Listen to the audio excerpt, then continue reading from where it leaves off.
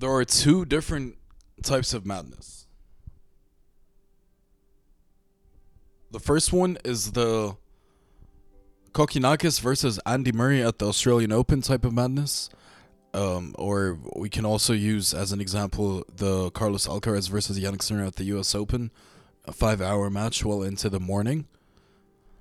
That kind of madness, and then there's another kind of madness. Then there's those examples we just used. That's a good kind of madness. Now there's another kind of madness where it's like it's the bad kind of madness. Like it's madness. Not in a good way, but it's just mad. In other words, this shit is crazy, but obviously not in a good way.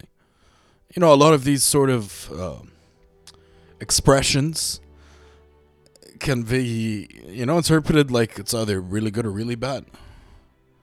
It's kind of like saying, "Oh, it's shit," or "Oh, it's the shit." A little bit different, but you get it. You get it, right? Now, this other kind of madness, the bad one, let me explain to you what it looks like. So, for the first one, we said, Kokinakis, Andy Murray, like, wow, madness. But, like, in a sort of complimentary sort of way. A positive sort of way. And then to give you some examples from today of the bad kind of madness, proper madness, if you'd like. Here we go, let's pull this up.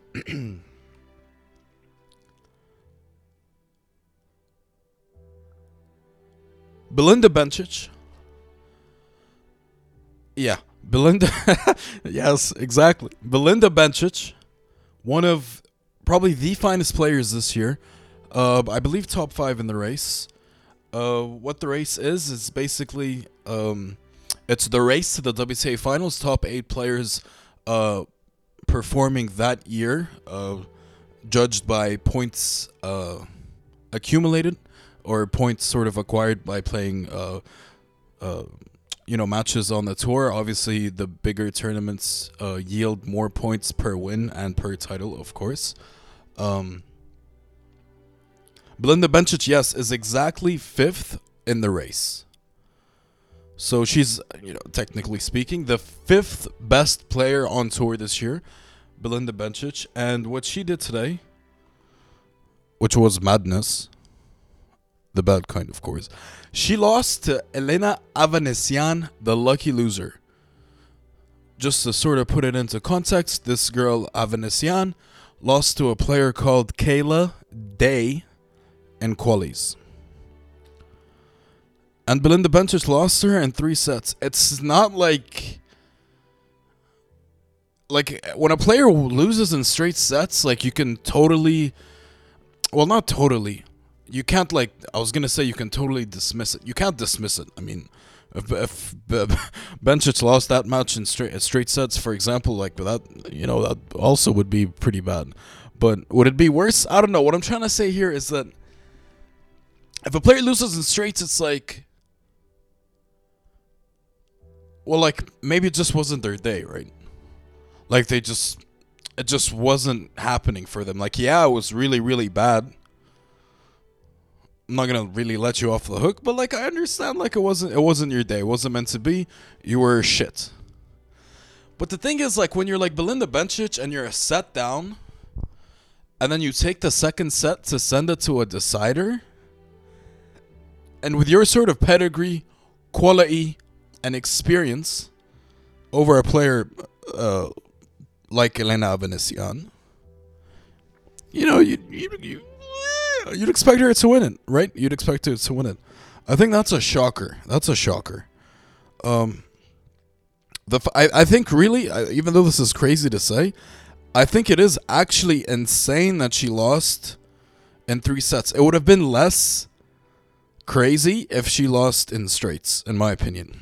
More embarrassing, but less crazy, if that makes sense. I think it does. But this is just one example. I have a lot of examples of complete and proper madness. I said Bencic in the WTA races. Wow. Let me try that again. I said that Belinda Bencic was number 5 in the WTA race this year. That's actually a very hard sentence to say. Here's another one. Here's another one for you. I think you might know her, Petra Kvitova, who is 7th in the race this year. Just won Miami like a month or two ago. Lost to Elisabetta Cosieretto in straights. Now, like she lost in straights, you can just say, well, Kvitova clearly wasn't on. It just wasn't her day at all. Like, she didn't really get going, which is all true. Was it embarrassing? Absolutely, yes. Is she off the hook? Absolutely not. No. A little bit different, but still madness. Right? Complete madness. I have another one as well to tell you about. You also might know her, Veronika Kudermetova, 8th in the race. So Belinda Bencic, 5th best player this year. Petra Kvitova, 7th best player this year. Veronika Kudermetova, the 8th best player this year, 8th in the WTA race. Lost to Anna Karolina Schmiedlova. In straight sets, and it wasn't even close. 6-3, 6-1. Kudermetova, of course, a semi-finalist in both Madrid and Rome. Playing at her favorite slam. Not only slam, but her favorite event.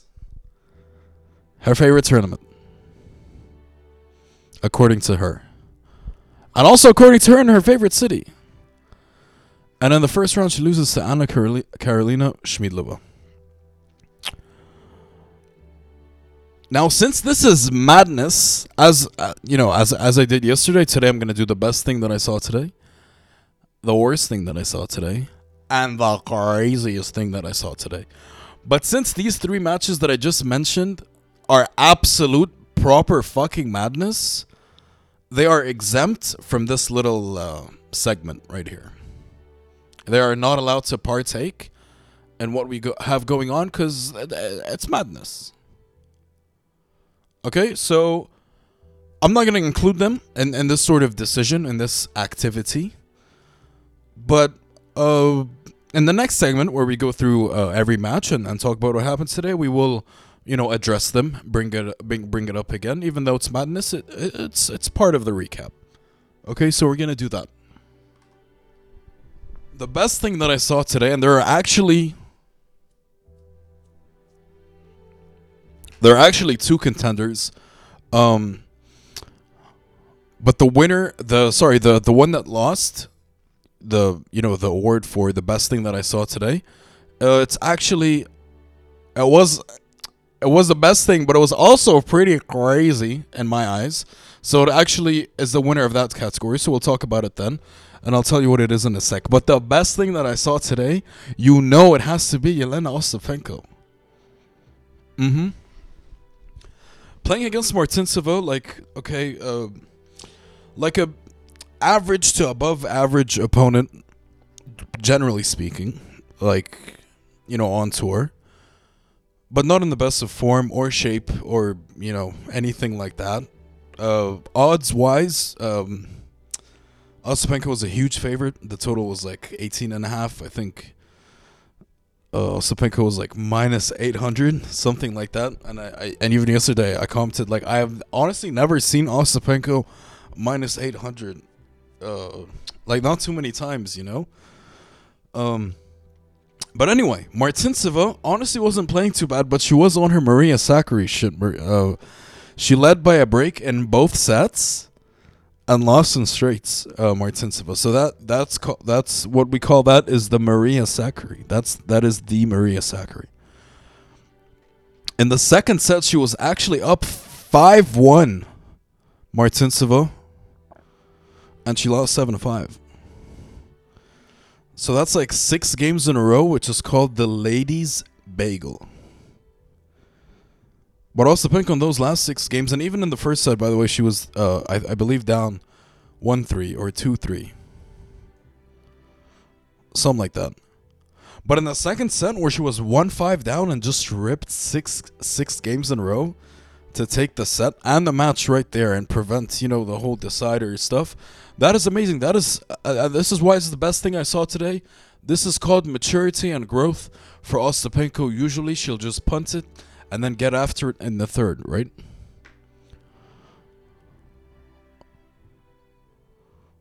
You know who did that? Alexandrova did exactly that. Alexandrova took the first set against Tomova 6-1 really easy. In the second set, kind of like struggling a little bit and just not really being not able to put her opponent away, Alexandrova, which she was up against Tomova. And the girl Tomova just sort of upped her level a bit, and Alexandrova just said like, okay, whatever. Like, you can take this set. I'm pretty sure she tanked the last 3 games. And she said, all right, I'll just see you in the decider. Obviously, this is a very sort of courageous approach. It's sort of actually more common in the men's matches in the best of fives because, like, it's a best of 5, could be a marathon. And if a set has gone away from you, a lot of these men who are also bitches, by the way, they're all bitches. They conserve their energy, and just they save themselves and their tennis for, on to the next set type shit, which is a loser mentality. And Ostapenko is not a loser. Ostapenko is not a loser, man. I love this sort of mentality. Like, yeah, I know I can just take you to a third. Like, I don't care if I drop this set, I'll beat you in 3. But that's a loser's mentality. Like, I don't want you to win this set. I don't want to lose this set. I'll just win it right here. Like that. And I love that. But honestly, her tennis was so good. Ostapenko, like, that's the thing. Like, one day, one match, she can look so good. Second round, third round, quarterfinals, so good. And then just at any given moment, like in the semis or whatever, she'll biff it. And then she'll just start playing like shit. Or like she'll get pissed and frustrated and distracted, and she's just not herself. But when she's in full on, like fully focused and seeing the ball big and fucking hitting the fuck out of it, so good from Ostapenko. So good. The most devastating player when she's on. Danielle Collins a close second, but that sight is less and less rare these days.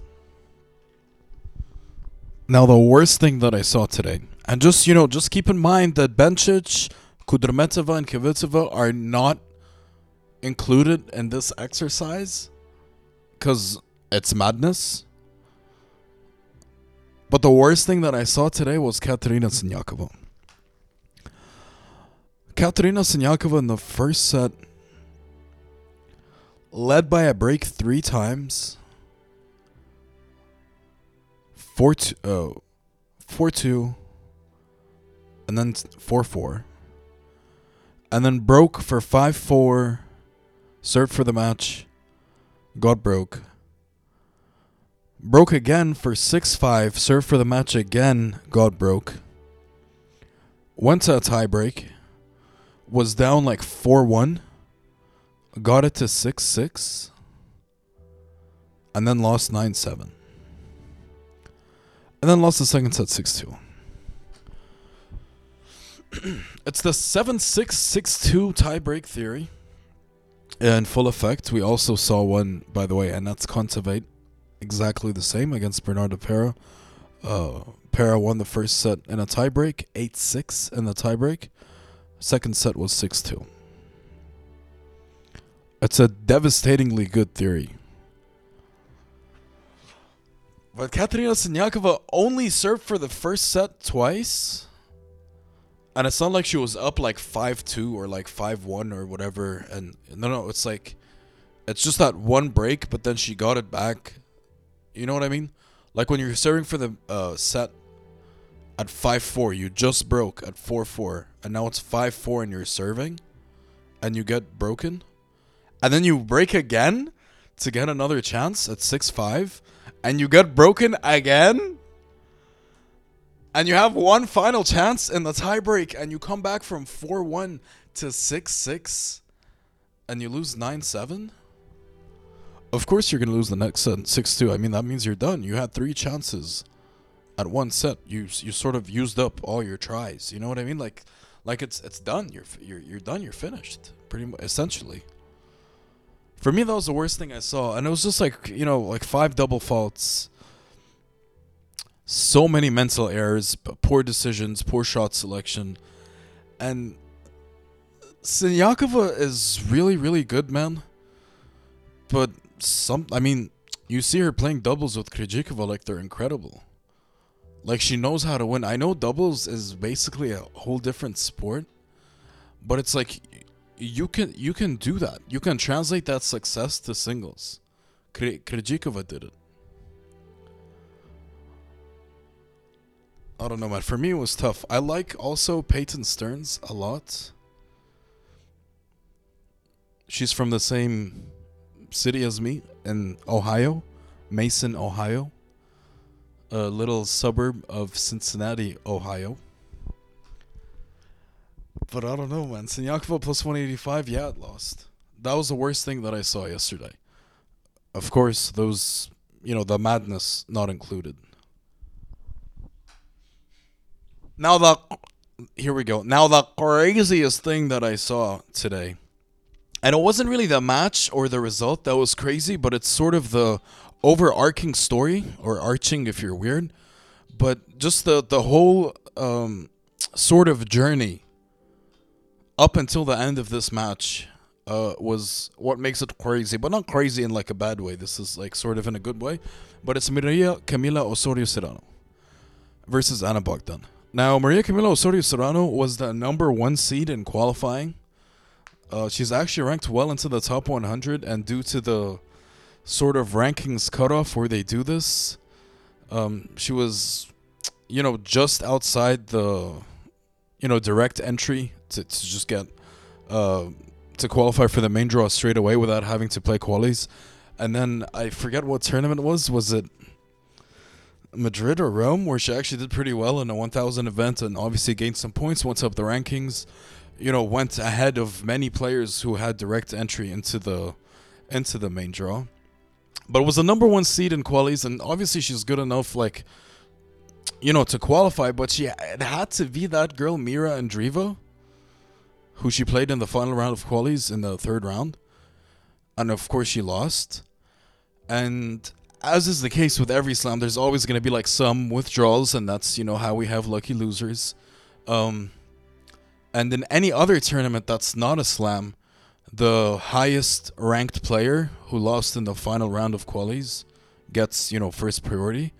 But in the Grand Slams, it's a draw. Like, they do a draw, sort of, between like the losers in the final round of qualies.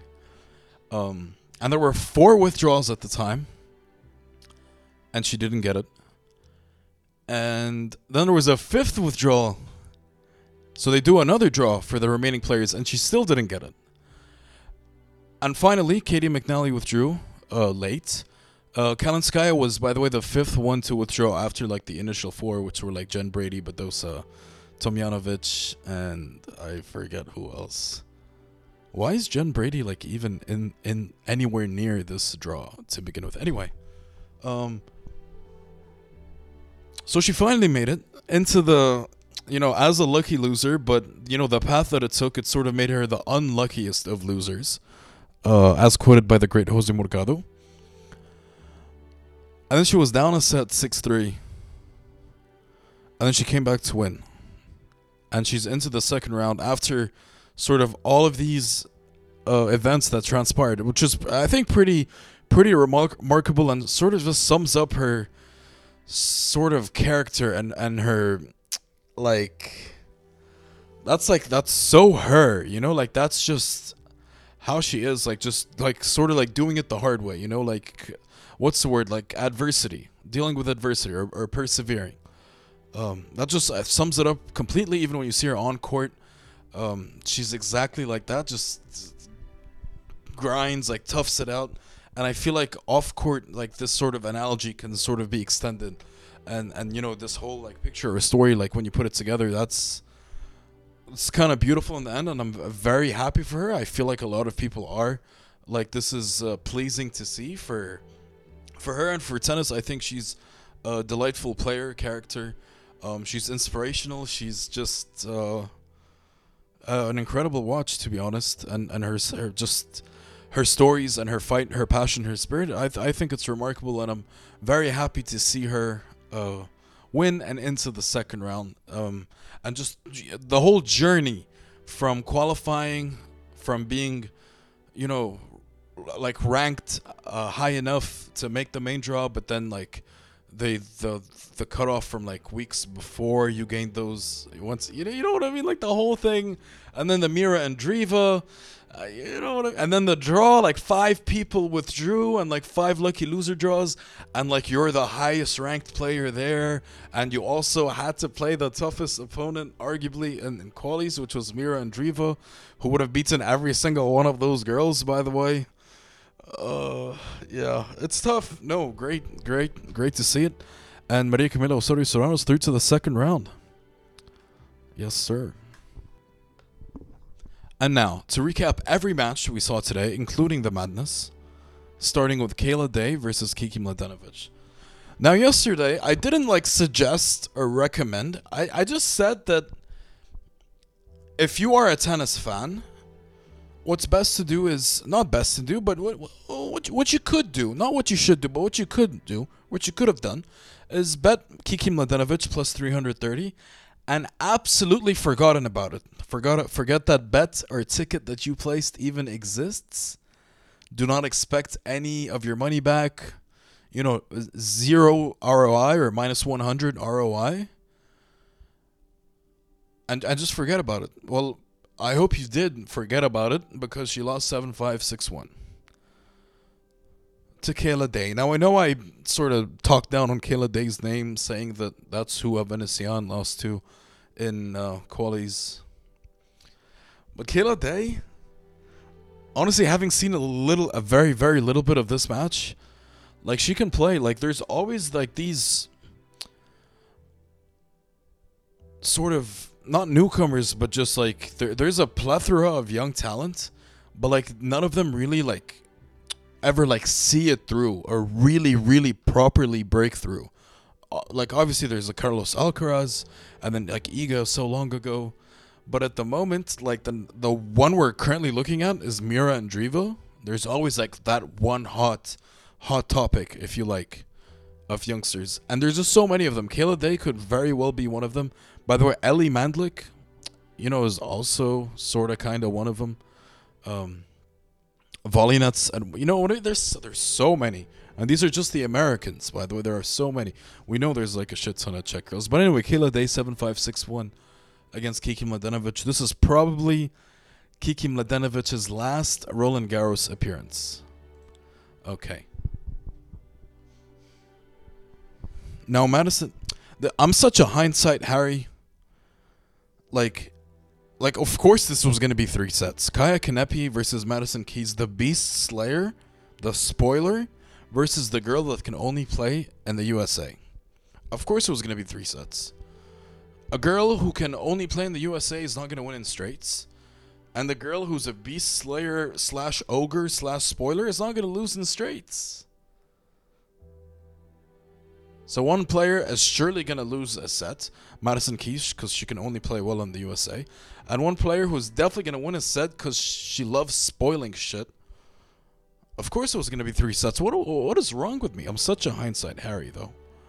Keys wins 6-1, 3-6, 6-1. We talked about it. It was a trap. Bernarda Pera lost to Clara Burel last week in Strasbourg. This week she beats Annette Kontaveit 7-6, 6-2. Now, good for Bernarda Pera. I think she's a piece of shit tennis player, and I really, really don't like her. Is this a bad loss for Kontaveit or a good win for Bernarda Pera? Take 3 seconds to answer.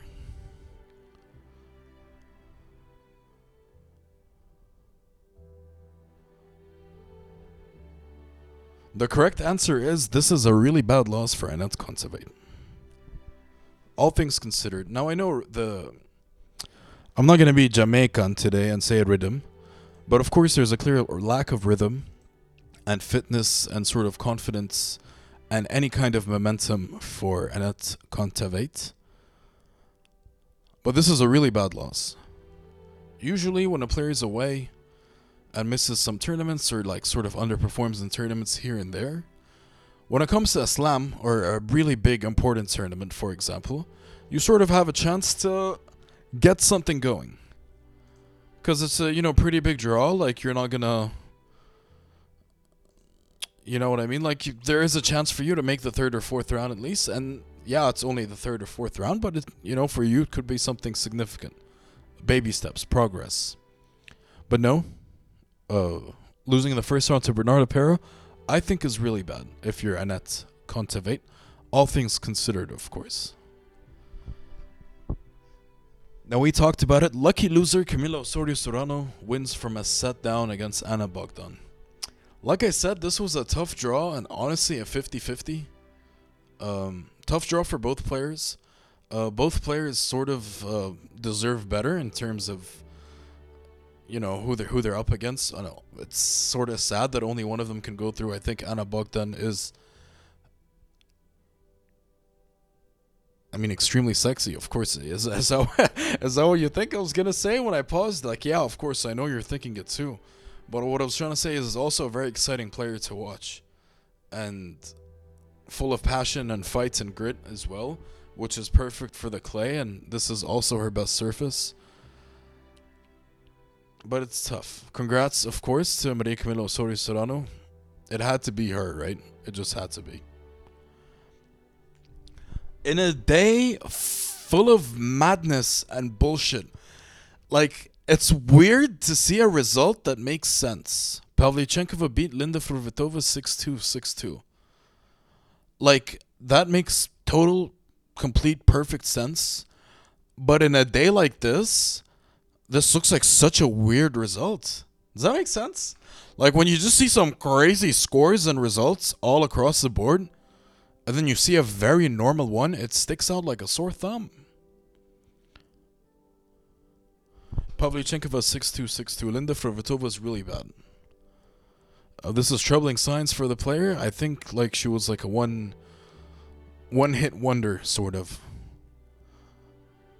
They said that about Emma Raducanu, and all she did was win the U.S. Open. But Linda Fruhvirtova, like, she won some tournaments in India last year at 250 and Chennai? Come on. Be serious. I think she's bad. I think she's really bad. The qualifier theory debunked. Diana Yastremska, after playing a tremendous 3 matches in qualifying, and particularly in the final round against Greet Minin in a full-on Grand Slam atmosphere, packed stadium, singing, chanting, booing, screaming, gasping. A 3-set win for Diana Yastremska. And then she loses to Donna Vekic in the first round. And Donna Vekic is one of them players that sort of kind of needs to get going a little bit. So to lose in straights against her is not very good. Crazy results continue. 6-love, 6-4 for Sloane Stephens against Karolina Pliskova. Their head-to-head is now 4-1 for Stephens. Karolina Pliskova, in the last 23 slams that she's played, she never lost in the first round. I'm going to say that in the last 23 Grand Slams that Karolina Pliskova has played in, she has never lost in the first round.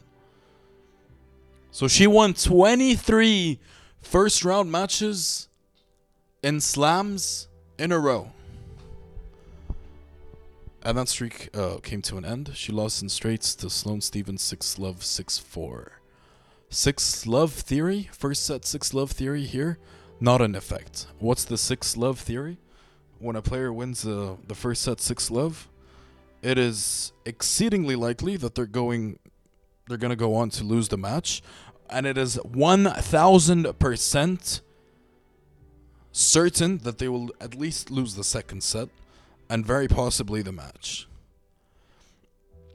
That looked to be the case. Pliskova finally got something going, led by a break at 4-3, was serving, and never won a game again. Broke, got held, got broke. In the last two games, she lost from 30-love up, one time receiving, one time serving. Rough. Alicia Parks led Vondrousova 2-love in the first set.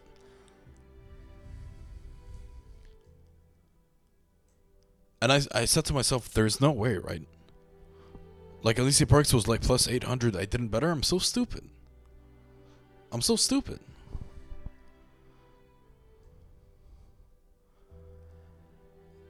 Alicia Parks led 2-love in the first set. She lost the match 6-4, 6-love. Vondrousova took a little bit to get going. Once she did, it was over. Alicia Parks only 10 double faults, which is an improvement from her last match where she had 13. Diana Schneider, in a day full of fucking madness, one result that made sense. She beat Rebecca Marino 6-3, 7-5. Straightforward, easy. Nothing to see here. Of course, Belinda Bencic lost to lucky loser Avanesyan. We talked about this. This girl, Belinda Bencic, man, oh man. Lost the first set 6-3. Came back to win the second set 6-2. And, like, that's what I'm saying. Like, if you win the second set 6-2 after dropping the first, with your experience and just you being a bad bitch fucking Olympic gold medalist. Didn't I? Okay, let me finish. In the third set, she was up 4-2, and she lost 4-6. This is the Belinda Bencic special. The 4-2 to 4-6. I will never forget 2 years ago at the US Open when Emma Raducanu won. I think it was the quarterfinal, or like the fourth round or something. Belinda Bencic up 4-2 against Raducanu and never won a game again. The 4-2 to 4-6. I swear to, I might even be prepared to say that it's worse than the 5-2 to 5-7. I actually think so. 'Cause it's so fucking quick. I swear to God. It's like, oh, you're up 4-2. Oh, you've lost. You know what I mean? Like, it's so real. It's so fast and real. That must be devastating. Trust me, bro. I play tennis. Vivi Grasheva versus Dalma Golfi. Vivi Grasheva, low-key having a decent year, one of the more improved players on tour. But lately, her form has taken a slight dip, maybe back down to earth for Grasheva, who was flying high for a little bit. So maybe it's back to reality in recent weeks. Against Dalma Golfi, who's, again, one of these young players with some promise, but I think, you know, her peak is sort of those, like, 250s and that. But a 3-set win for Vivi Grasheva, not very convincing. 6-4, 2-6, 6-1. Putintseva, Zanevska, good match. I knew it would be one of the good ones. It was a good match. Nothing crazy here. Putintseva 7-5, 7-6, I think is, fairly reasonable. No madness or anything of the sort. Putintseva last week lost to Riera in Rabat, and Zanevska has sort of been wishy-washy. Zanevska, of course, in the last 2 or 3 years, one of the queens of the 125Ks played on clay, and also the 250s in European clay, especially in the summer period.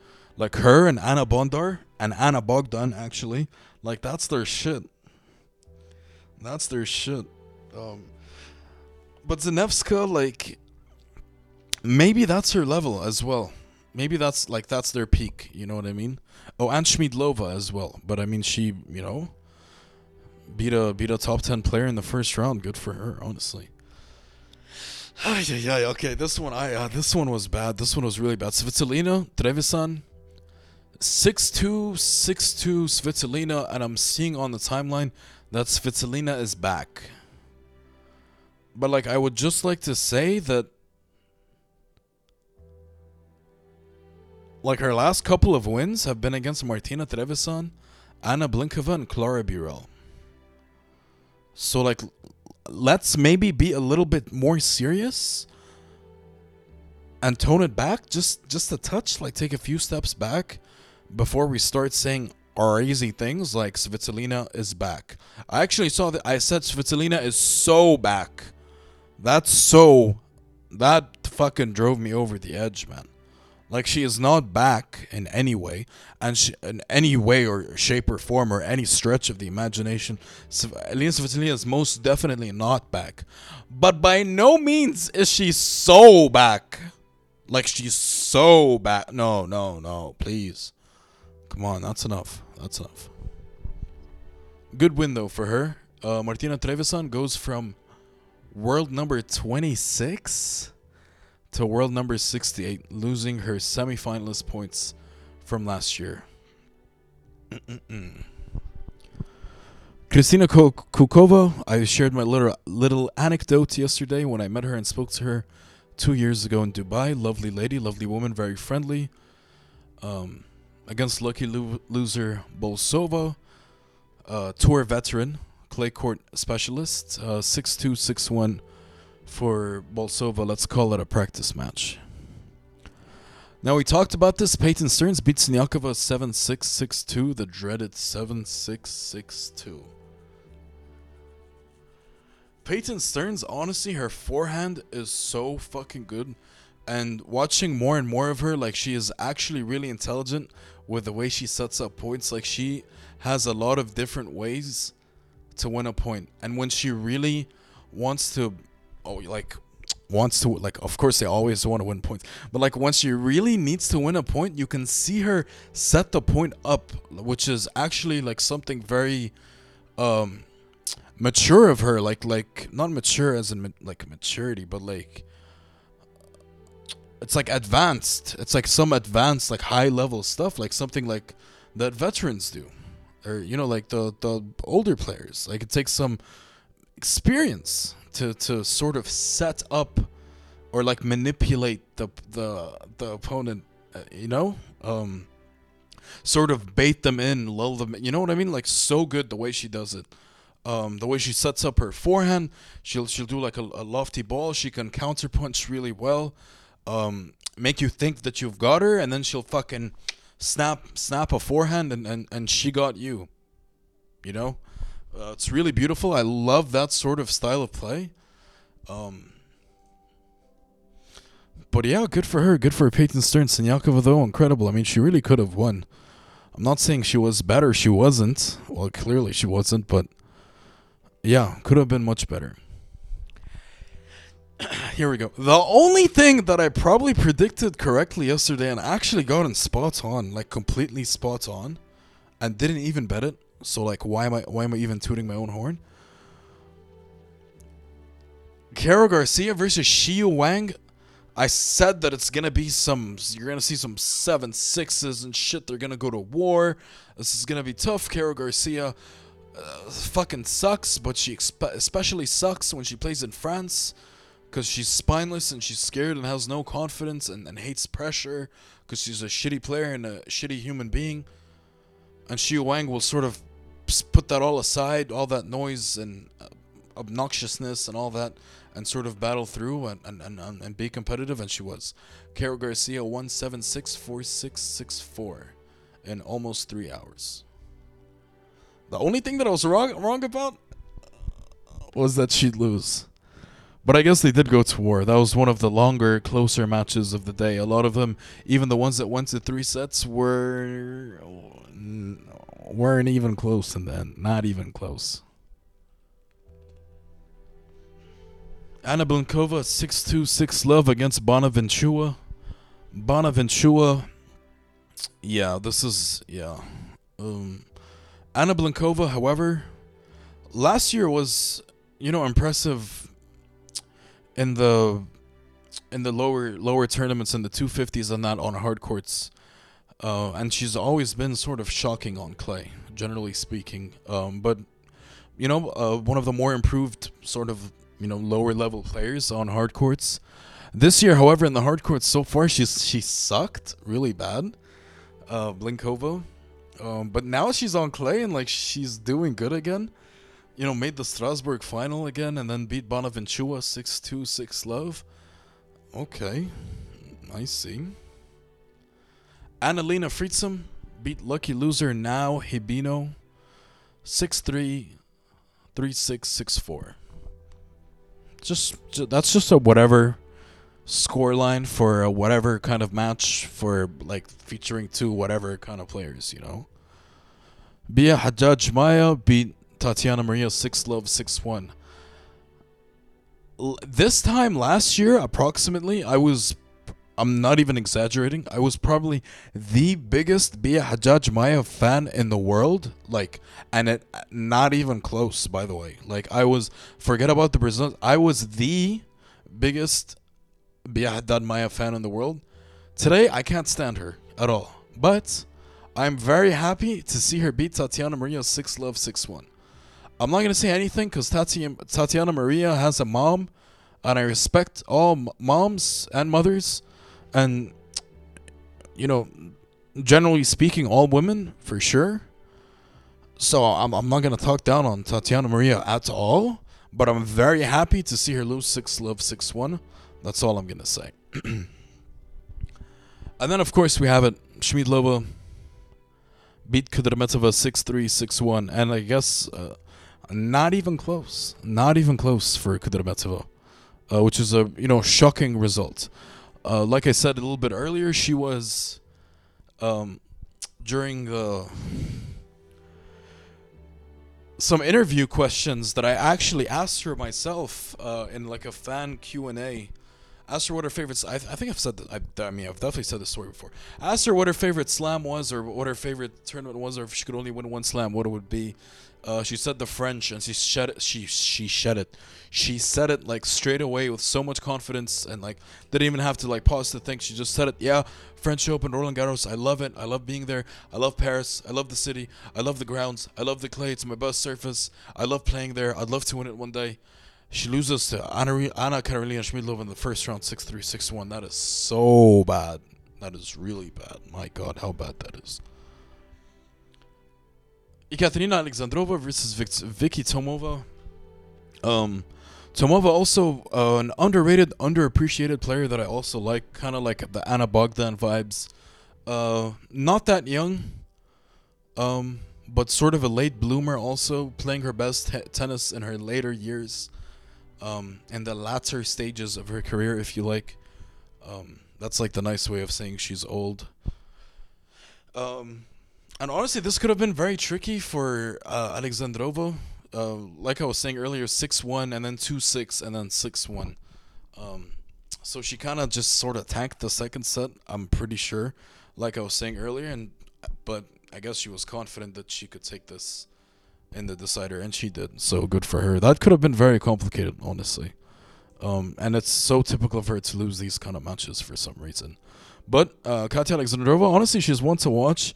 Love her a lot. Okay, now, okay, here we go. To actually talk about this match, Elisabetta Kosciuszko versus Kvitsova. Now, yesterday, like when I brought this up, of course the line was a trap. It was a huge trap. I told you, like, will you hold my hand and walk into this trap with me, or no?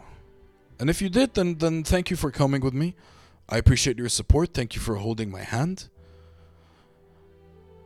But yeah, it was a trap. Now here's the craziest thing. I was watching this match and I was actually like,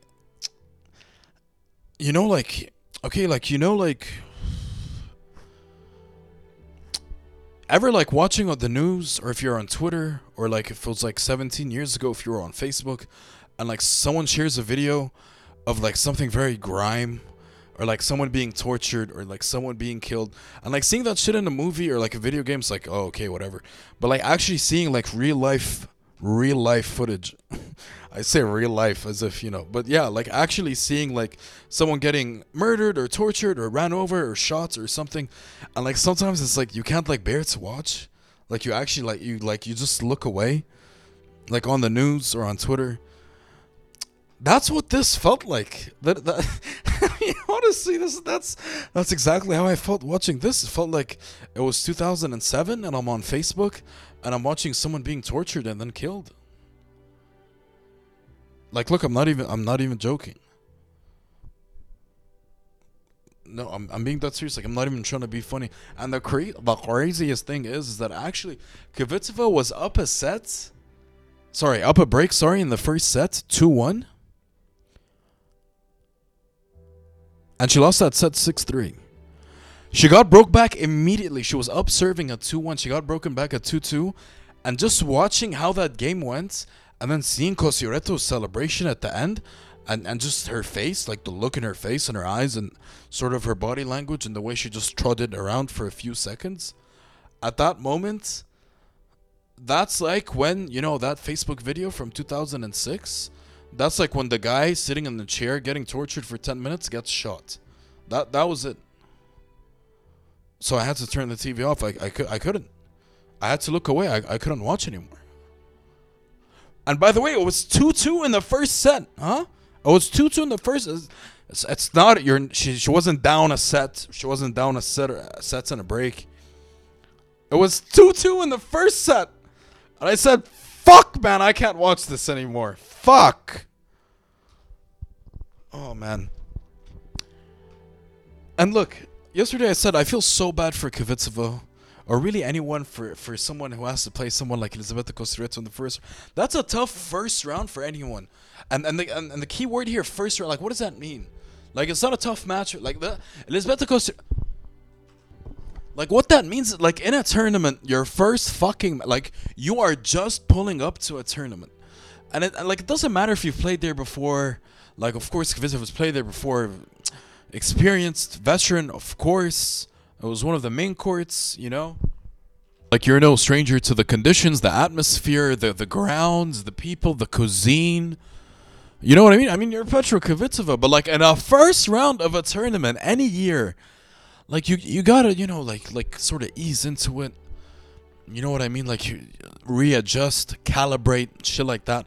And to face someone like Elizabeta Kostiretto, whoever you are, not just Petra Kvitova, that is fucking tough. If you face her in the quarterfinal, you'll beat the fuck out of her. Why? Because of you have the matches under your belts. You've adjusted, you've settled in. You're what's the expression? How does that go? I'm all about my expressions and my analogies. When your boots are on the ground. Have you heard that before? Does that make sense? Does that apply here? When you've touched. Now I'm just gonna ruin it. I think when your boots are on the ground, or when you've hit the ground running, or something like that. Something about the ground and your feet or your boots or something, or touching down or something.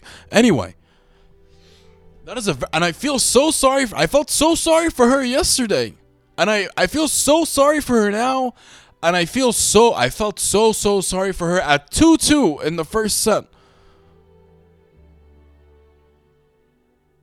When she was the victim, sitting on that chair, zip tied, hands behind her back, towel over her face and water being poured into her mouth, on her face under the rag, and her fingers were being cut off, and then at the end they just shoot her in the face.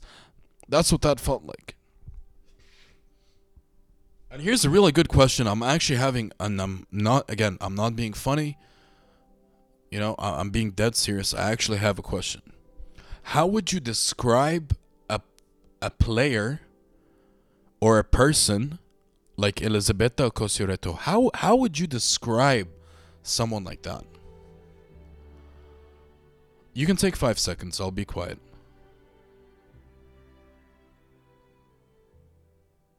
Like, for me, I try to go with my obvious answer. She's a rat. But, like, and then I told myself, well, yes, of course she's a rat, but that's not it. Like, there's something more. Like, yes, of course, there's no doubt she is a rat. That was never the question. The question is, how would you describe someone like that? Like I don't know what the word is. I really don't. I'm being dead serious. I'm being dead serious. I wish I could explain it. Usually I do pretty well, as you guys already know. I'm quite the talker, huh? But for this, I have no idea, man. I have no idea. What words would you use to describe someone like Elisabetta Cosiereto? Like, how do you even go about that? Unpleasant, gritty, grimy, feisty. But that's like a bit of a compliment, no? Ratty? Yeah, sure, but what else? I don't know. It's tough, man. It's tough. And I'm so sorry. I actually feel bad for Petra Kvitova. That is tough. It's not that she played well or she would have stood a chance against someone else. Honestly, Kvitova, for much of the match, looked like instead of feet or shoes, she was wearing 2 cement blocks instead of shoes and trying to skate on ice.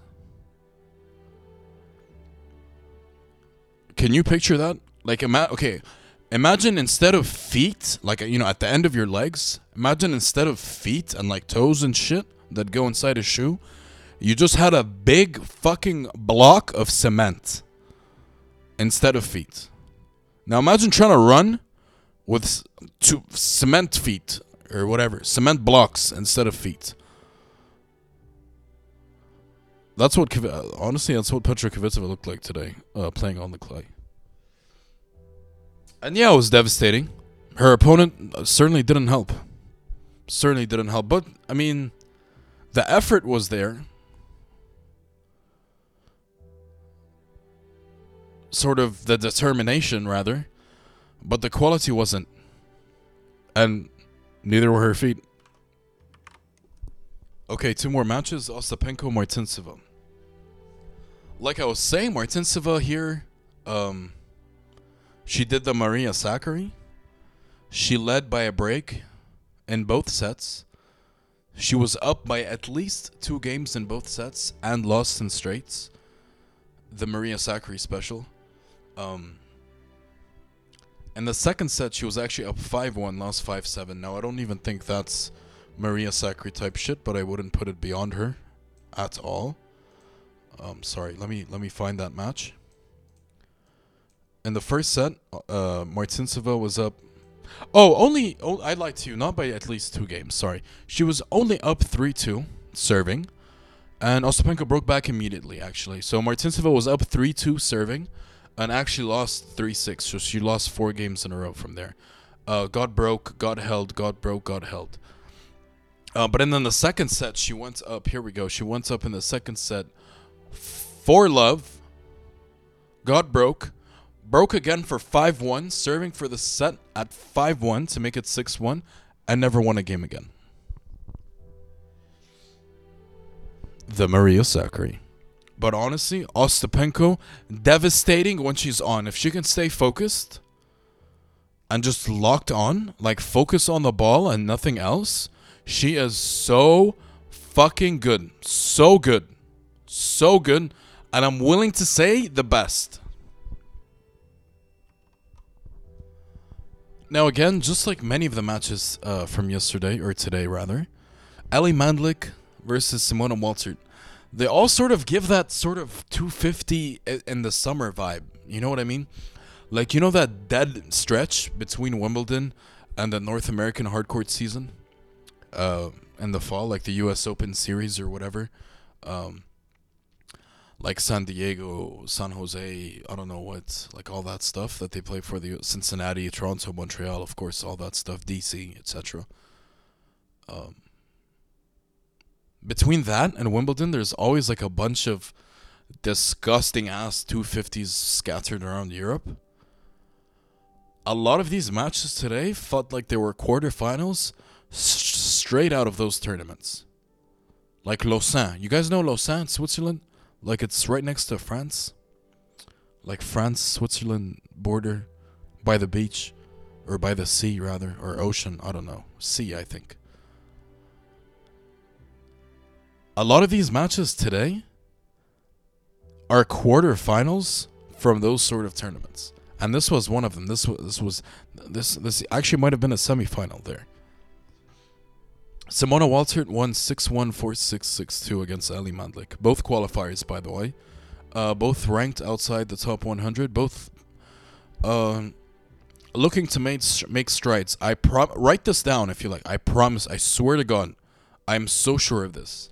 3 months from now, after Wimbledon, like 2 to 3 weeks after Wimbledon, go on Google or SofaScore or FlashScore or wherever you check like tennis scores or tennis tournaments or whatever, or the WTA website. Look at whatever tournament is being played, and you will find these two girls there. I 100% promise you. Write this down right now. Or tell Siri or Alexa or Google Assistant or whoever to remind you in exactly 3 months to check for Ali Mandlik and Simona Waltert and some dirty ass 250 being played on European clay. That's a good win for Simona Waltert, in all honesty. Ali Mandlik, not too great this season. But lately, this clay season, those little 125Ks that they played like in the second weeks of Madrid and Rome for like all the players that lost, like a lot of the lower ranked players went on to play the 125K challengers. There were some in France, Spain, etc. And Ali Mandlik actually did well there. I believe she made one final and lost to Sori Cristea. And obviously qualified here for the main draw, but lost to Simona Waltert, also a qualifier. So that's tough luck for her. Ali Mandlik, I really like her. Of course, the daughter of Mandlikova. Bulgarian, I think. Or Hungarian? No, Bulgarian. Yeah, daughter of a former tennis player. She was really good. Now, lastly, just a few more words about today, and then we can look at tomorrow. So yesterday, when we were looking at these matches today, when we were sort of previewing that, we talked about how disgusting and gross a lot of these matches were. So I think it's a bit fair and somehow disgustingly poetic that the results were equally as disgusting to sort of reflect that. You know, that was the sort of the theme or the overall vibe in more than one way for today. Disgusting matches, disgusting matchups, even just disgusting stuff throughout. So of course the results had to be consistent with this theme. So we also had very disgusting and shocking results, and we had madness, right? So that is all for today. A bit of a sour day, I must say. But it's on to tomorrow. But before we look at tomorrow, of course, let's see how the draw shapes up. Early sneak peek at some second round matches after the conclusion of today's matches. Okay, so as you all know, or I mean, I guess as you all should know, that today's matches were actually a sort of mixture of top and bottom half. So Sunday was just bottom half. Today, Monday, was a bit of both, and tomorrow will just be the remainder of the top half matches. So the bottom half now of the women's draw, all those second round matches are now sort of finalized. So some results we were waiting from after yesterday's matches, day one on Sunday. We now know that Jean will not be facing Belinda Bencic, but she will actually be facing Elena Avanesian, lucky loser through to the second round. Now that's actually great news and a great draw for Elena Avanesian, but it's even better news for Kaya Mukova. Now Kaya Mukova does not have to face Belinda Bencic, and her draw gets a lot easier all the way to the quarterfinal. Kaya Mukova now next has Podoroshka, which I think should be good. And then in the third round, she has Sara Errani or Irina Camila Bigo. Most likely going to be the latter. It's going to be Bigo. And like I told you guys yesterday, that is a rematch of their match from 3 weeks ago ish in either Madrid or Rome. I still can't remember. Where Bigo actually beat her in straights. But I think should be good. But then in the fourth round, Kaya Mukova, if she beats Podoroshka and then Bigo or Irani, in the fourth round she'll face either Leila Annie Fernandez, Clara Tausen, Leolia Jean-Jean, or Elena Avanesian. And that probably would have been Bencic, but it's not. It's one of those four. So that's actually a very straightforward path to the fourth round. To the quarterfinal. Now the quarterfinal could be tricky. The three she should worry most about are Jessie Pegula, Potapova, and Samsonova. But obviously she'll only have to face one of them in the quarterfinal. And hey man, look, Maria Camila Osorio Serrano is here too. I'm just saying, she's here. Okay, we'll talk about that when we get there. But anyway, the great news for Mukova, and of course for Elena Avanesian. Not only did she beat Bencic, but she gets rewarded with a much easier match. I hope she makes something of it against Jean-Jean. That's a very winnable match for Avanesian. Okay. Samsonova, Pavlyuchenkova is now a confirmed second round match. Wow, that's actually pretty good, I would say. Mayar Sharif versus Potapova, we already knew that. Elise Mertens gets Maria Camila Osorio Serrano. Now that is very bad news for Maria Camila Osorio Serrano. It is not bad news, however, for Elise Mertens, because she is so good against anyone outside the top 20. She is she will never lose. She will lose to. I said this yesterday. Sorry, excuse me. She will lose to every single top 20 player there is, or anyone who is playing or has the potential to be a top 20 player. But anyone else, she'll beat them. She'll beat the fuck out of them. That's Elise Mertens. That is literally how. That is exactly, precisely how she makes her money. That is exactly how she earns her living. She loses to every single top 20 player and just beats the fuck out of everyone else. That is how she makes her money. That's how she earns her living. That is her career. And that is bad news for Maria Camila Osorio Serrano. Now, of course, if Maria Camila Osorio Serrano displays that she can play like a top 20 player, then Elise Mertens is in trouble. Maybe, potentially. I'm already looking forward to that one. Caro Garcia versus Blinkova, second round match. Honestly, that's pretty enticing.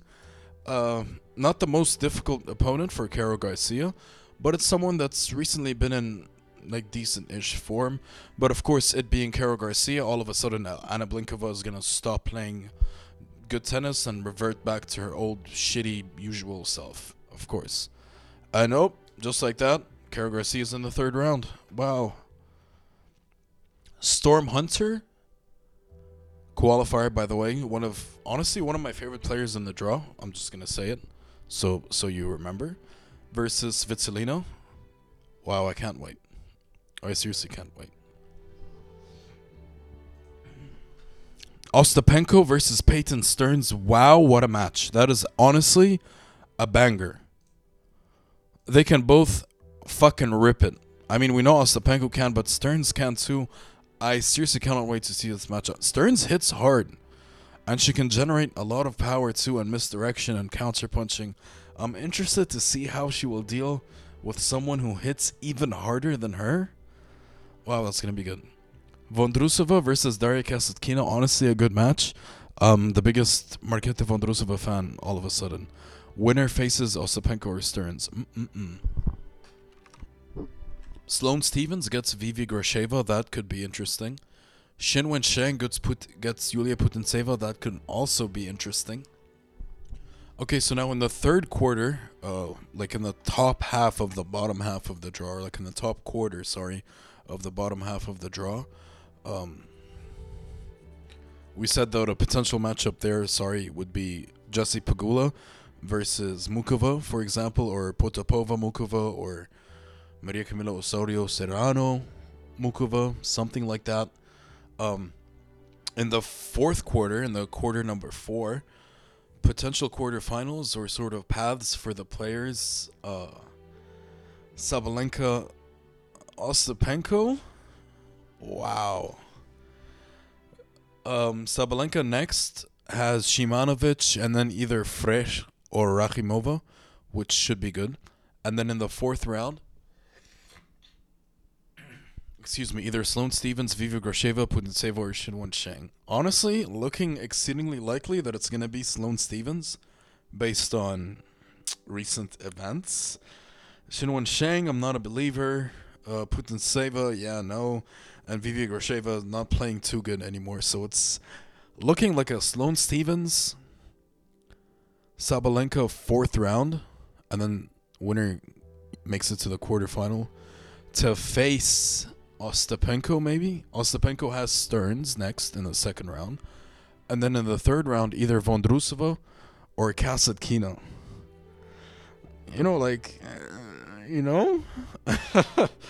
And then in the fourth round, it'll be either Svitolina, Stormhunter, Blinkova, or Carol Garcia.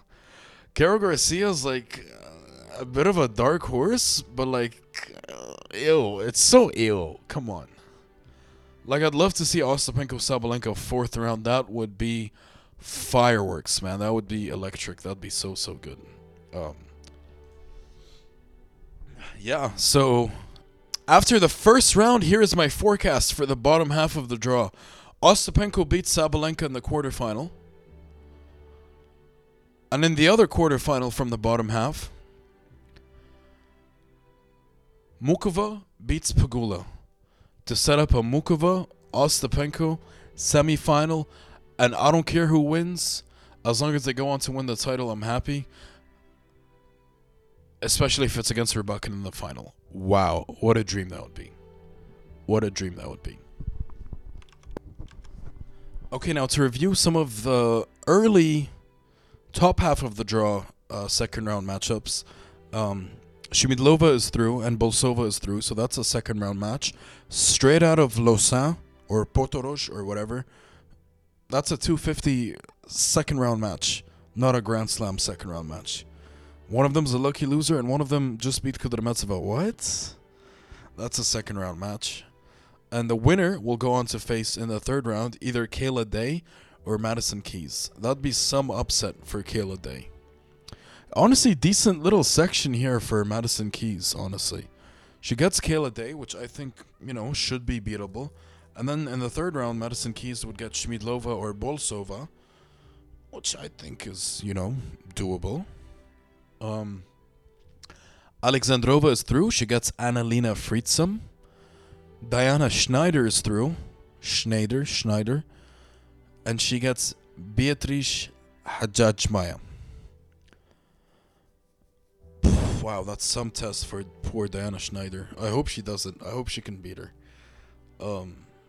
Winner will face Alexandrova, most likely, if she can beat Friedsam. So potentially Hajjajmaya, Katerina Alexandrova, third round match. That's not too bad. Cosciaretto versus Simona Walter, straight out of a 250 in Lausanne or something like that. Or Belgrade or something, Disgusting, man. Winner faces either Bernardo Pera or Donna Vekic. I'm not liking this top. Yeah, this top half, man, the matches are so bad. All of these players are so fucking bad. Donna Vekic, Bernardo Pera, that's decent. I hope Donna Vekic wins. Or else it's just, I'm sick, And Cosciaretto, I'm curious to see. I mean, look, Cosciaretto, she can make... Cosciaretto can make the quarterfinal, if I'm being serious. She can beat Waltert. She can beat either Pera or Vekic. Oh, no, sorry. Maybe the fourth round only. Yeah, sorry. I jumped the gun a little bit. Sorry. And that is all. We only had a few matches today. So that is all we know so far in the top half of the draw. But worry not, tomorrow the rest of the matches will be done, and then we can revisit this tomorrow and see what's good, okay? Okay. Now, on to the aforementioned tomorrow. Okay, so tomorrow, starting with Mira Andreeva versus Alison Risk. Alison Risk, briefly known as Alison Risk Armitage, but looks like now she has just reverted back to Alison Risk. And don't ask me why I pronounce that as if she's Brazilian, but that's just how I speak. Okay. So Alison Risk gets the pleasure of facing Mira Andreeva in the first round. Like I said earlier, Mira Andreeva at the moment, she's that girl.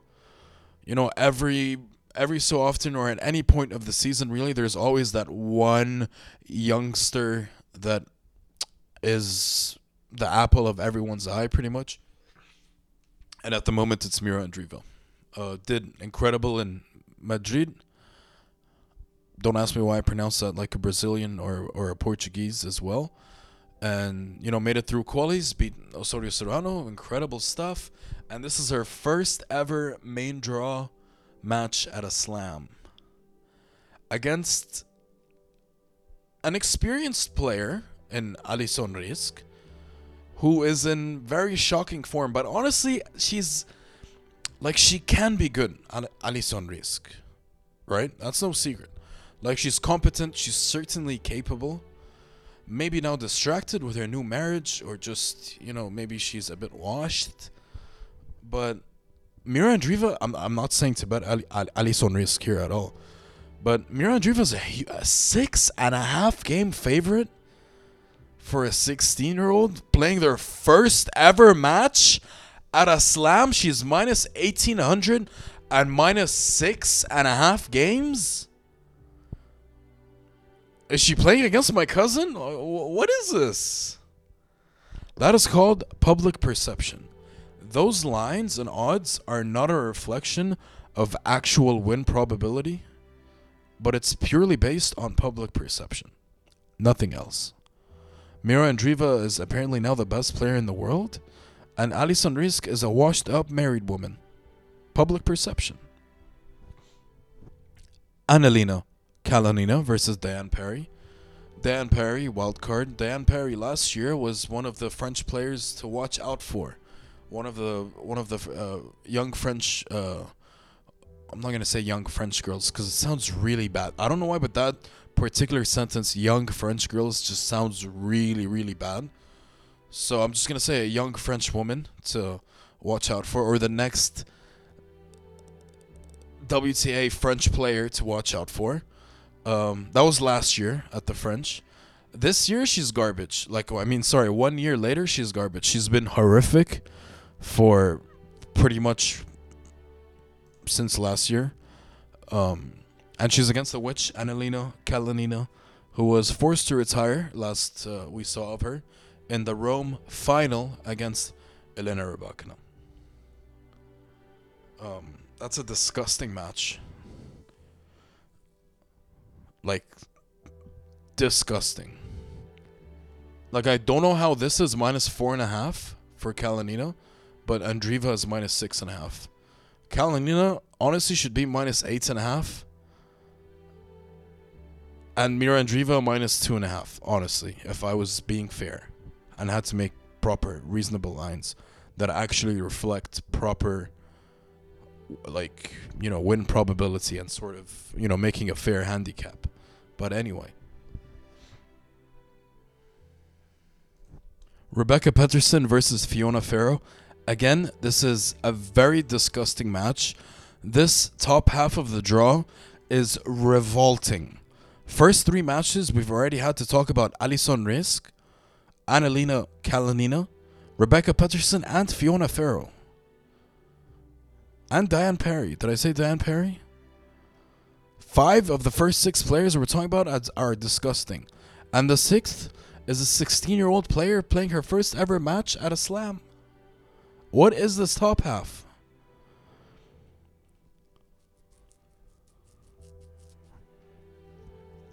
Rebecca Peterson, by the way, just last week in Strasbourg lost to Bronzetti in the first round, I believe. That loss looks less bad now because Bronzetti went on to win the title. Fiona Ferro, this is very possibly also her last match ever at the French Open. Experienced player. She took a break briefly. Now she's back, but I think she's just about done. Rebecca Peterson minus 165. Honestly, if I was like a sadist or someone who didn't have feelings or if I was a robot, like if I was a bot, I would bet that. Like Chat GPT or whatever those fucking weirdos do with the AI and shit. Like if they had to like place bets, they'd bet Rebecca Peterson tomorrow at minus 165 for sure. Next, Xinyu Wang versus Marie Bushkova. Honestly, very nice match. Very interesting styles. Marie Bushkova on the clay just runs, pushes you, returns everything, pushes the fuck out of you. Xinyu Wang can do the same, but is also a bit devastating and can finish off points. So this will be interesting. I'm kind of leaning towards the over 20.5 here, which is, I think, a perfect number. It's just, I like that. I like that a lot. Now, Bronzetti was fortunate enough after her title run in Rabat just last week, her first ever WTA Tour title, now level with Maria Sakkari. Marie Bushkova. Lucia Bronzetti is plus 340 against Ons Jabeur. Is that worth some coin? Do you like my language? Am I a finance bro yet? ChatGPT does all my homework, bro. Yeah, dude. It's so sick, dude. Sorry. I just couldn't resist. Sorry. Yeah, I don't know. I mean, it's very square and obvious, but it's very bettable. Because, I mean, Ons Jabeur last year, first round of the French, lost to Magdalena. So I kind of want to go back to that, first round Ons Jabeur fade. And Bronzetti honestly was playing well. But I think it's like a Rabat thing, because the previous year in Rabat, she also was incredible. Made the semis, lost to Trevisan. Like, you know what I mean? Like, really, maybe it is just a Rabat thing. Like, I don't think like she's like, oh, dude, she's gonna be tired. She's spent. I don't think that's it. I just think like she was good there. That's my only like sort of counter argument to playing Bronzetti. But Ons Jabeur, as we all know, not in her finest moments at the moment. Not in the best shape. No momentum or rhythm. Yeah, I'm Jamaican. I gotta stop. I don't know what's wrong with me. I mean, I need to chill. Anyway, Bronzetti plus 340. It's worth maximum 1 unit, I think. Maximum. Okay, minimum 0. But maximum definitely 1. Next, Olga Danilovic versus Katerina Kozlova-Bendel. Now, Olga Danilovic, a qualifier, of course. Now, I said to myself, I'm going to fade Olga Danilovic for the rest of my life, or at least for the next 2 to 3 years. As long as her opponent is minus 200 or better. But I think I'm going to have to sort of go back on my word here and choose to not do that. Just because I have no faith in Katerina Kozlova-Bendel, who's definitely washed up and beyond her years, but you gotta respect her grind and dedication to her craft. I don't know. I just have no faith. And Danilovic bet against her 3 times in qualies, and she tore me up. So I just don't think I want to do that again. So I don't want to go through that again. Seriously. Maybe she wins here, and then we get a proper chance to fade her. 4-match win streak, second round. Oh, she's playing well. I hope she stomps, actually, so we can get a nice line maybe in her next match. Maybe, yeah, that's, buy low, sell high type shit. Faux show. Okay. Selena, this is probably the only name in tennis that I can't pronounce. Selena Janisijevic. Janisijevic versus Ocean Dodin. I'm going to go ahead and bet tomorrow for 1 unit Selena Janisijevic against Ocean Dodin. Ocean Dodin, I think she's done. Both Frenchies. Is it okay to call them Frenchie? Is that a slur? Anyway, I'm going to be betting the wild card. Selena Yanisijevic for plus 140 tomorrow for 1 unit maximum. Rebecca Masarova versus Coco Gauff. If you remember earlier this year, Coco Gauff won the Auckland Grand Slam. That was for all Coco Gauff fans and believers, and I think for Coco Gauff herself and most definitely her parents, it was as if she won a Grand Slam. Where actually she won the baby food of all baby food tournaments in Auckland, New Zealand. A baby food do you hear what I'm saying? A baby food 250 in Auckland, New Zealand, and it was treated like she won a slam, this girl, Coco Gauff. And in that final, she beat Rebecca Masarova. Of course, then it was hard on outdoor hard. Now on clay. The same people who hyped up that Auckland title as if it was a slam, also, when clay season comes along, refer to Coco Gauff as Coco Clay. Or Clay Coco. I don't know how it goes. Or Clay Co. Or Coke Clay.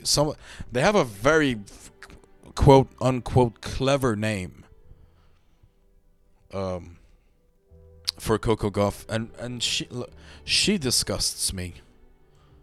I'm just gonna say that I just cannot with her at all. But I'm not gonna fade. I just want nothing to do with her, please. Thank you. Now, this is very interesting. Linda Noskova is only minus 140 against Danka Kovinic. I think that's very interesting. Danka Kovinic, again, like, just one of those, like, she's such a wild card, like anything can happen type player. Like, so much so that at the US Open, I bet her to beat Serena Williams last year. Yeah, I said it. Yeah, I said it. I did it. I said it. Like, she should change her name to Anything Can Happen. Like, her name should no longer be Danka Kovinic. They should change her name to Anything Can, last name Happen. Anything can happen. Anything can happen. Okay, sorry, change that. Change her first name to Anything and her last name to Can Happen. That has a great ring to it. Anything can happen. That is her new name. From now on, listen to me carefully. From now on, Danka Kovinic will be known as and referred to as Anything Can Happen.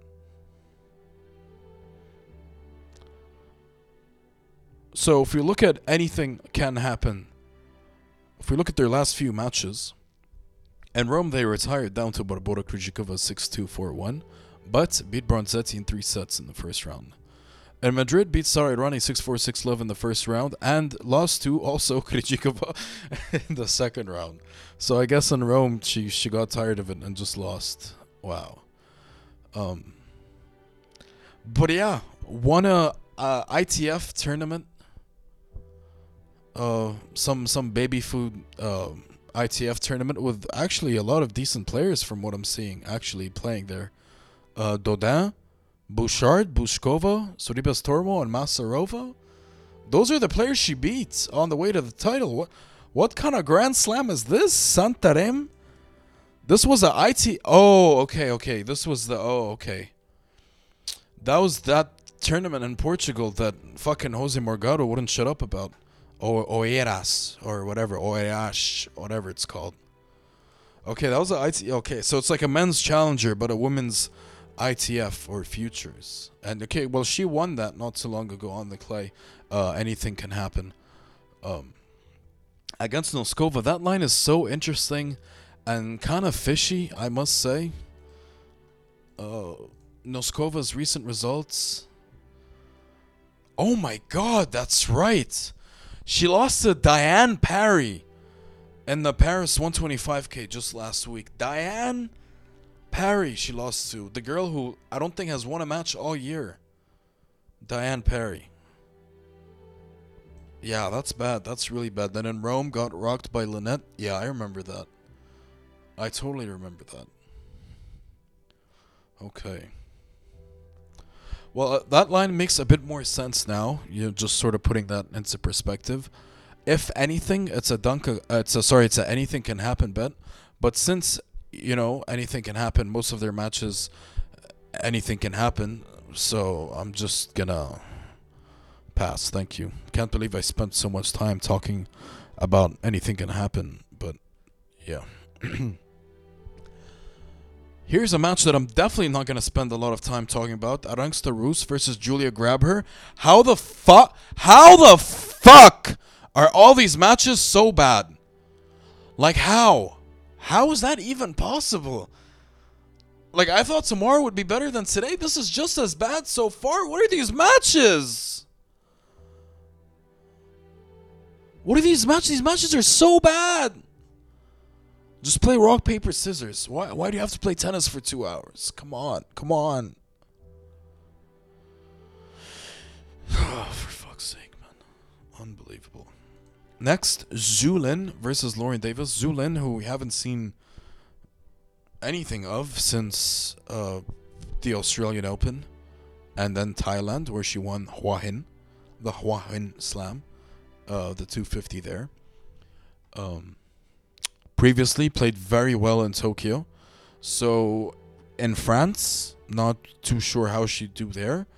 But I'm leaning towards a Lauren Davis in straights here. What do you think? Minus 270, money line in a parlay maybe? I think that looks really good for us. I don't think Zulin's played a match since Rafa Nadal retired.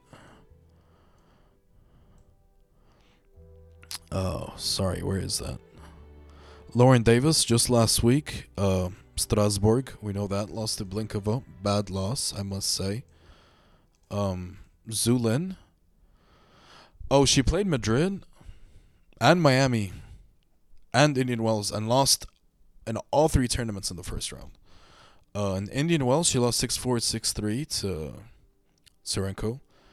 In Miami, she lost 6-4, 6-2 to Mukova. And then in Madrid, she lost to Rebecca Marino 7-6, 6-4.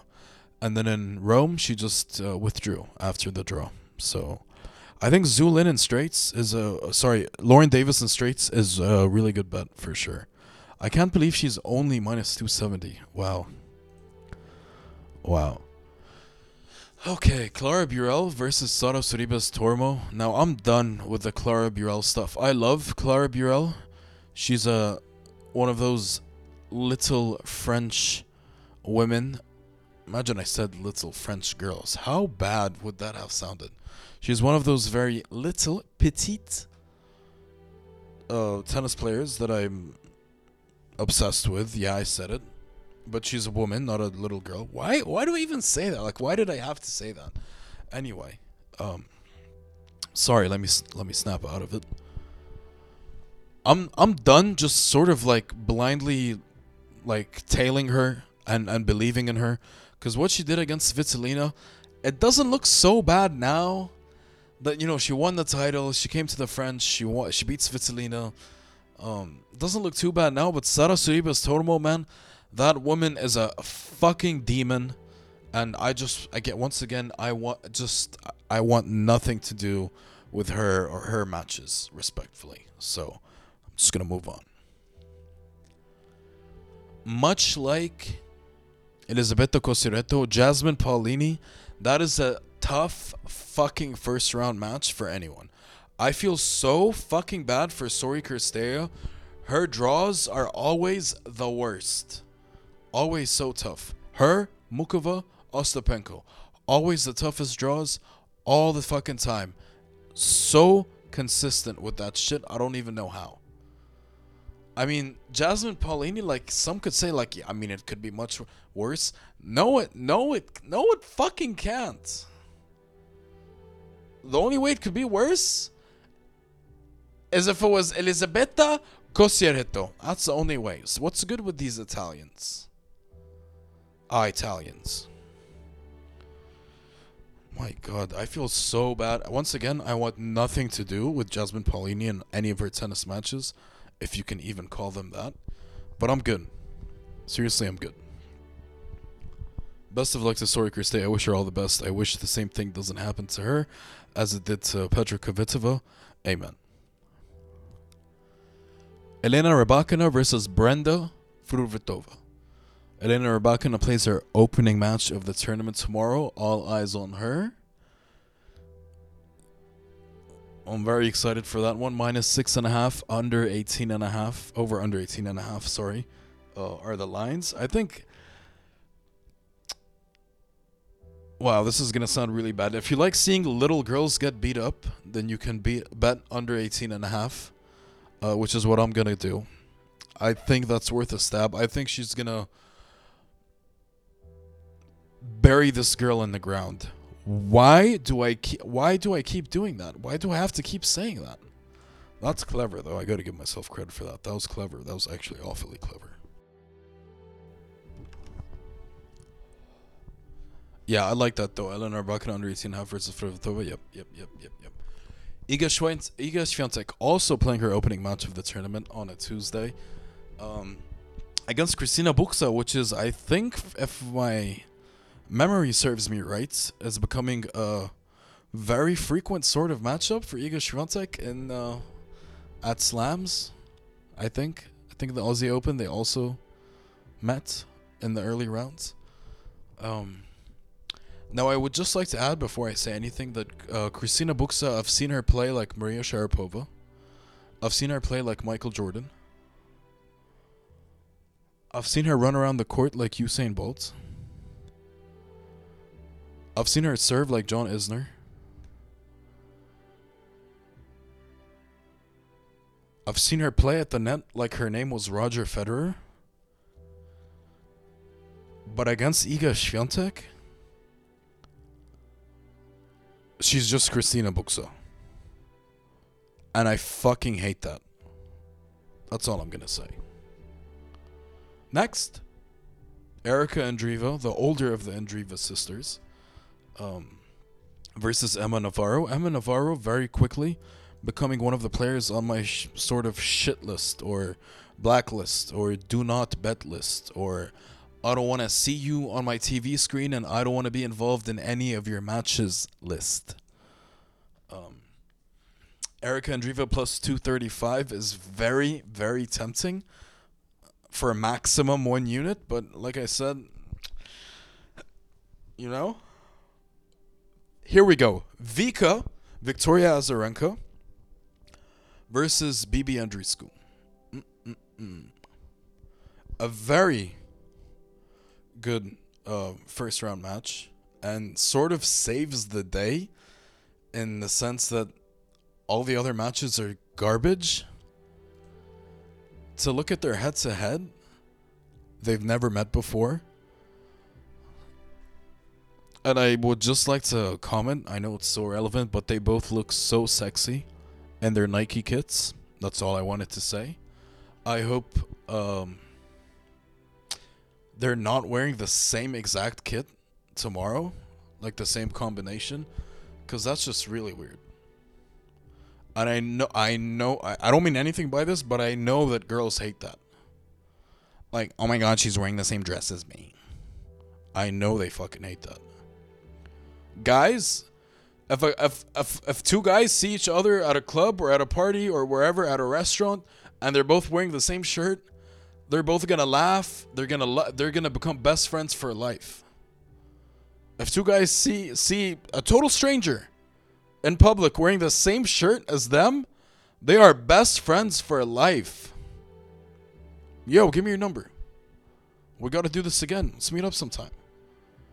But two girls wearing the same dress? Oh my god. Doosh. As far as this match goes, Vika, her recent performances, nothing very inspiring. I think she withdrew in her last tournament. Didn't even play, but like withdrew like mid-tournament, if I recall correctly. Yes, she did. In Rome, she beat Sloane Stephens in the first round, 6-4, 6-3, and then was scheduled to play Keys in the second round and just withdrew. Okay, and then the previous week in Madrid, she lost to Alicia Parks in straights. Yep. Bibi Andreescu, she had that very horrific injury in Miami. Was it Miami? Yeah, against Alexandrova. But she actually returned pretty quickly, a lot sooner than a lot of people suspected. Played against Shinya Wang in Madrid, lost in 3 sets. And in Rome, played against Vondrousova, lost 6-love, 6-1.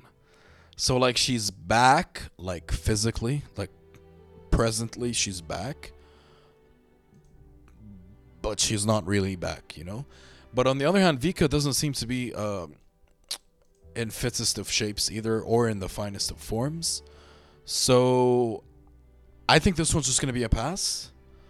Because maybe it's just worth a watch, right? Yeah.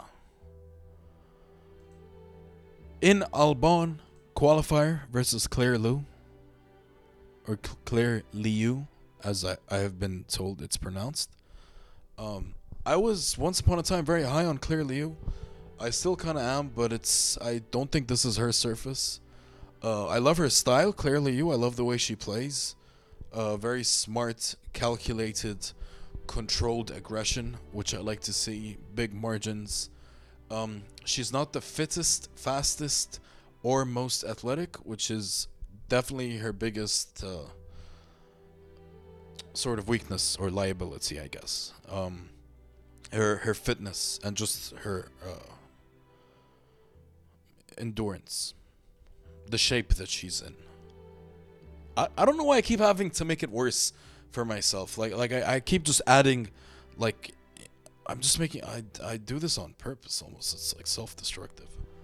Okay, now lastly, Petra Martic, Petra Isner, as we were introduced to, Petra Isner in Madrid versus Shelby Rogers.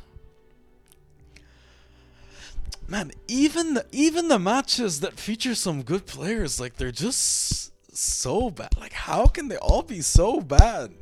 Like, even the ones that could be good are bad. You know, like, even the ones that feature like 2 decent players are still bad. Like, it's like the matchups. It's not even like the players. Well, some of it is just the players, but it's like the matchups are all so bad. Like, these are bad matches. But this one could be good. I mean, it's not as bad as fucking Julia Grabher versus Arangsta Rus. Come on. Honestly, don't tell anyone I said this. I love Shelby Rogers. That's not the part that I'm ashamed of. But I also think, like, I mean, you can tell people that I love Shelby Rogers. That's fine. That's no secret. But don't tell anybody this. I think, like Madison Keys, she can only play in the U.S. And that's, like, one of my concerns. She lost to Noskova in really ugly fashion a few weeks ago. She was up a set 6-4, lost the second set 6-1, and then was up 4-1 in the decider and lost 4-6. That's not really good. And in Madrid, she was up a break against Shelby Rogers. Shelby Rogers was up a break against Irina Camila Bigu. I think 5-3 or 5-4, and then she lost 5-7. Second set, she lost 6-2. She lost in straights there. So both players not in their, finest sort of forms. Petra Martic, of course, was Petra Isner in Madrid. Just the first 3 matches, though. Beat Lotta Schiegman in straights. Beat Kalinskaya in 3 sets. Beat Krzyzikova in straights. Faced Iga Świątek. She turned into Kristina Buxa. My theory was she ran out of drugs. Her supplements that she was taking, they ran out. The evidence, she went to Rome, played a tennis match against Maria Camilo Osorio Serrano, lost in straights. So both players, that's what I mean. The matchups are kinda iffy. As far as the head-to-head goes, Martic leads the head-to-head 2-1. One of those matches being played on clay, Martic won from a set down 5-7, 6-3, 6-4. That was in Rome 2 years ago. Last year in Wimbledon, Petra Martic won 6-2, 7-6. 2 years ago at the Aussie Open, or sorry, in Melbourne, one of them warm-up tournaments, Shelby won her one and only meeting against Petra Martic 7-6, 6-3. I think it's a yucky one. This is one I'd usually bet, but just given their current form, and Petra Martic, like, did she find her supplier again? Is she back on the pills? Can Shelby Rogers fucking finally perform outside the United States or something like? It's just it's too much for me. I don't want to be a part of it. I don't want to deal with it. Okay. So let us breeze through the matches again so fast and like just spit some picks, quick fire style, or maybe some comments if there's no play on the matches that I like. Okay. Mira Andreeva, Alison Risk, -6.5, I think is way too much, but there's no way we bet Alison Risk, right? Annalena Kalinina, how is she only -4.5? Question mark. Rebecca Peterson, -165. If I was ChatGPT or a bot or a robot with no soul, I would put all of my money on Rebecca Peterson -165 against Fiona Ferro. But I'm not, so I won't. Marie Bushkova, Shinya Wang, I like over 20.5 a lot. Bronzetti +340. It's worth a bet against Ons Jabeur, but I just think she's a Rabat hit wonder. Not a, like, she's a one-hit wonder, but just like she can only play in Rabat. I think that's what it is, really. But let's find out if that's true or not. Okay, because this is winnable, I would say. Against Ons Jabeur. Ons Jabeur last year in the first round lost to Magdalene. Magdalene was +800. One of my biggest wins last year. Very proud of that moment. Yes, sir. Olga Danilovic, I would love for her to win, so I can fade the fuck out of her next round. I hope she wins 6-love, 6-love. Selena Janicevic, I hope I'm saying that right. I will learn it, I promise. +140 against Ocean Dodin is definitely worth a bet, in my opinion. Rebecca Masarova versus Coco Gauff, no thank you. Linda Noskova versus Anything Can Happen, no thank you. Aranxarus versus Julia Grabber, no thanks. This one we actually missed. We didn't get a chance to talk about this at all. Lesia Tsurenko versus Barbora Krejcikova. I'm going Barbora Krejcikova here in straight sets, I think, or -4.5 games. That's so good. Too much Lesia Tsurenko respect here. Lesia Tsurenko is the queen of qualifiers and first and second round matches of baby food 250s. She's like the Elise Mertens of the 250s. You know what I mean? Like Elise Mertens, like top 20. For Lesia Tsurenko, it's like top 80. Like she'll beat anyone outside the top 80. But if you're inside the top 80, you're playing like you belong in the top 80, she'll lose to all of you. So yeah, wow, what a bet. Maybe something like Barbora Krejcikova, Lauren Davis in a parlay, and then you just put all your money there? Wow. Did I just say that? Wow. Okay, moving on. Speaking of Lauren Davis versus Zhu Lin, definitely think Lauren Davis is being extremely undervalued here. -4, 4.5 games, straight sets win, or -270 in parlay, all good options. Clara Burel, tempted to see her play in France. Honestly, in my opinion, she is the most promising young French woman or up-and-coming French WTA player. You see there, I didn't say it. But I think Stana Surima Storm was just too much of a menace for her. Just ugly. Sorry, Cristea, I said a quick prayer for her already earlier. Playing against Jasmine Paolini is just as bad, maybe worse, maybe not as bad actually, as playing against Elisabetta Cosieretto. Just ask Petra Kvitsova what that feels like. Sorry, Cristea, Loki has been playing a lot of tennis recently, so I hope she's not gassed, but I hope she can make something happen against Jasmine Paolini. That is a very tough first round match. I swear, I'm not even joking. If you call Sorry Cristea right now and ask her, would you rather play against Rybakina or Jasmine Paolini in the first round, she will answer Elena Rybakina she won't even blink. Not even she'll answer like that. Rybakina versus Fruhvirtova under 18.5. I think it's gonna be abusive. I think Elena Rybakina is gonna make a statement. I think against Brenda Fruhvirtova. Iga Świątek versus Kristina Buxa. Okay, next.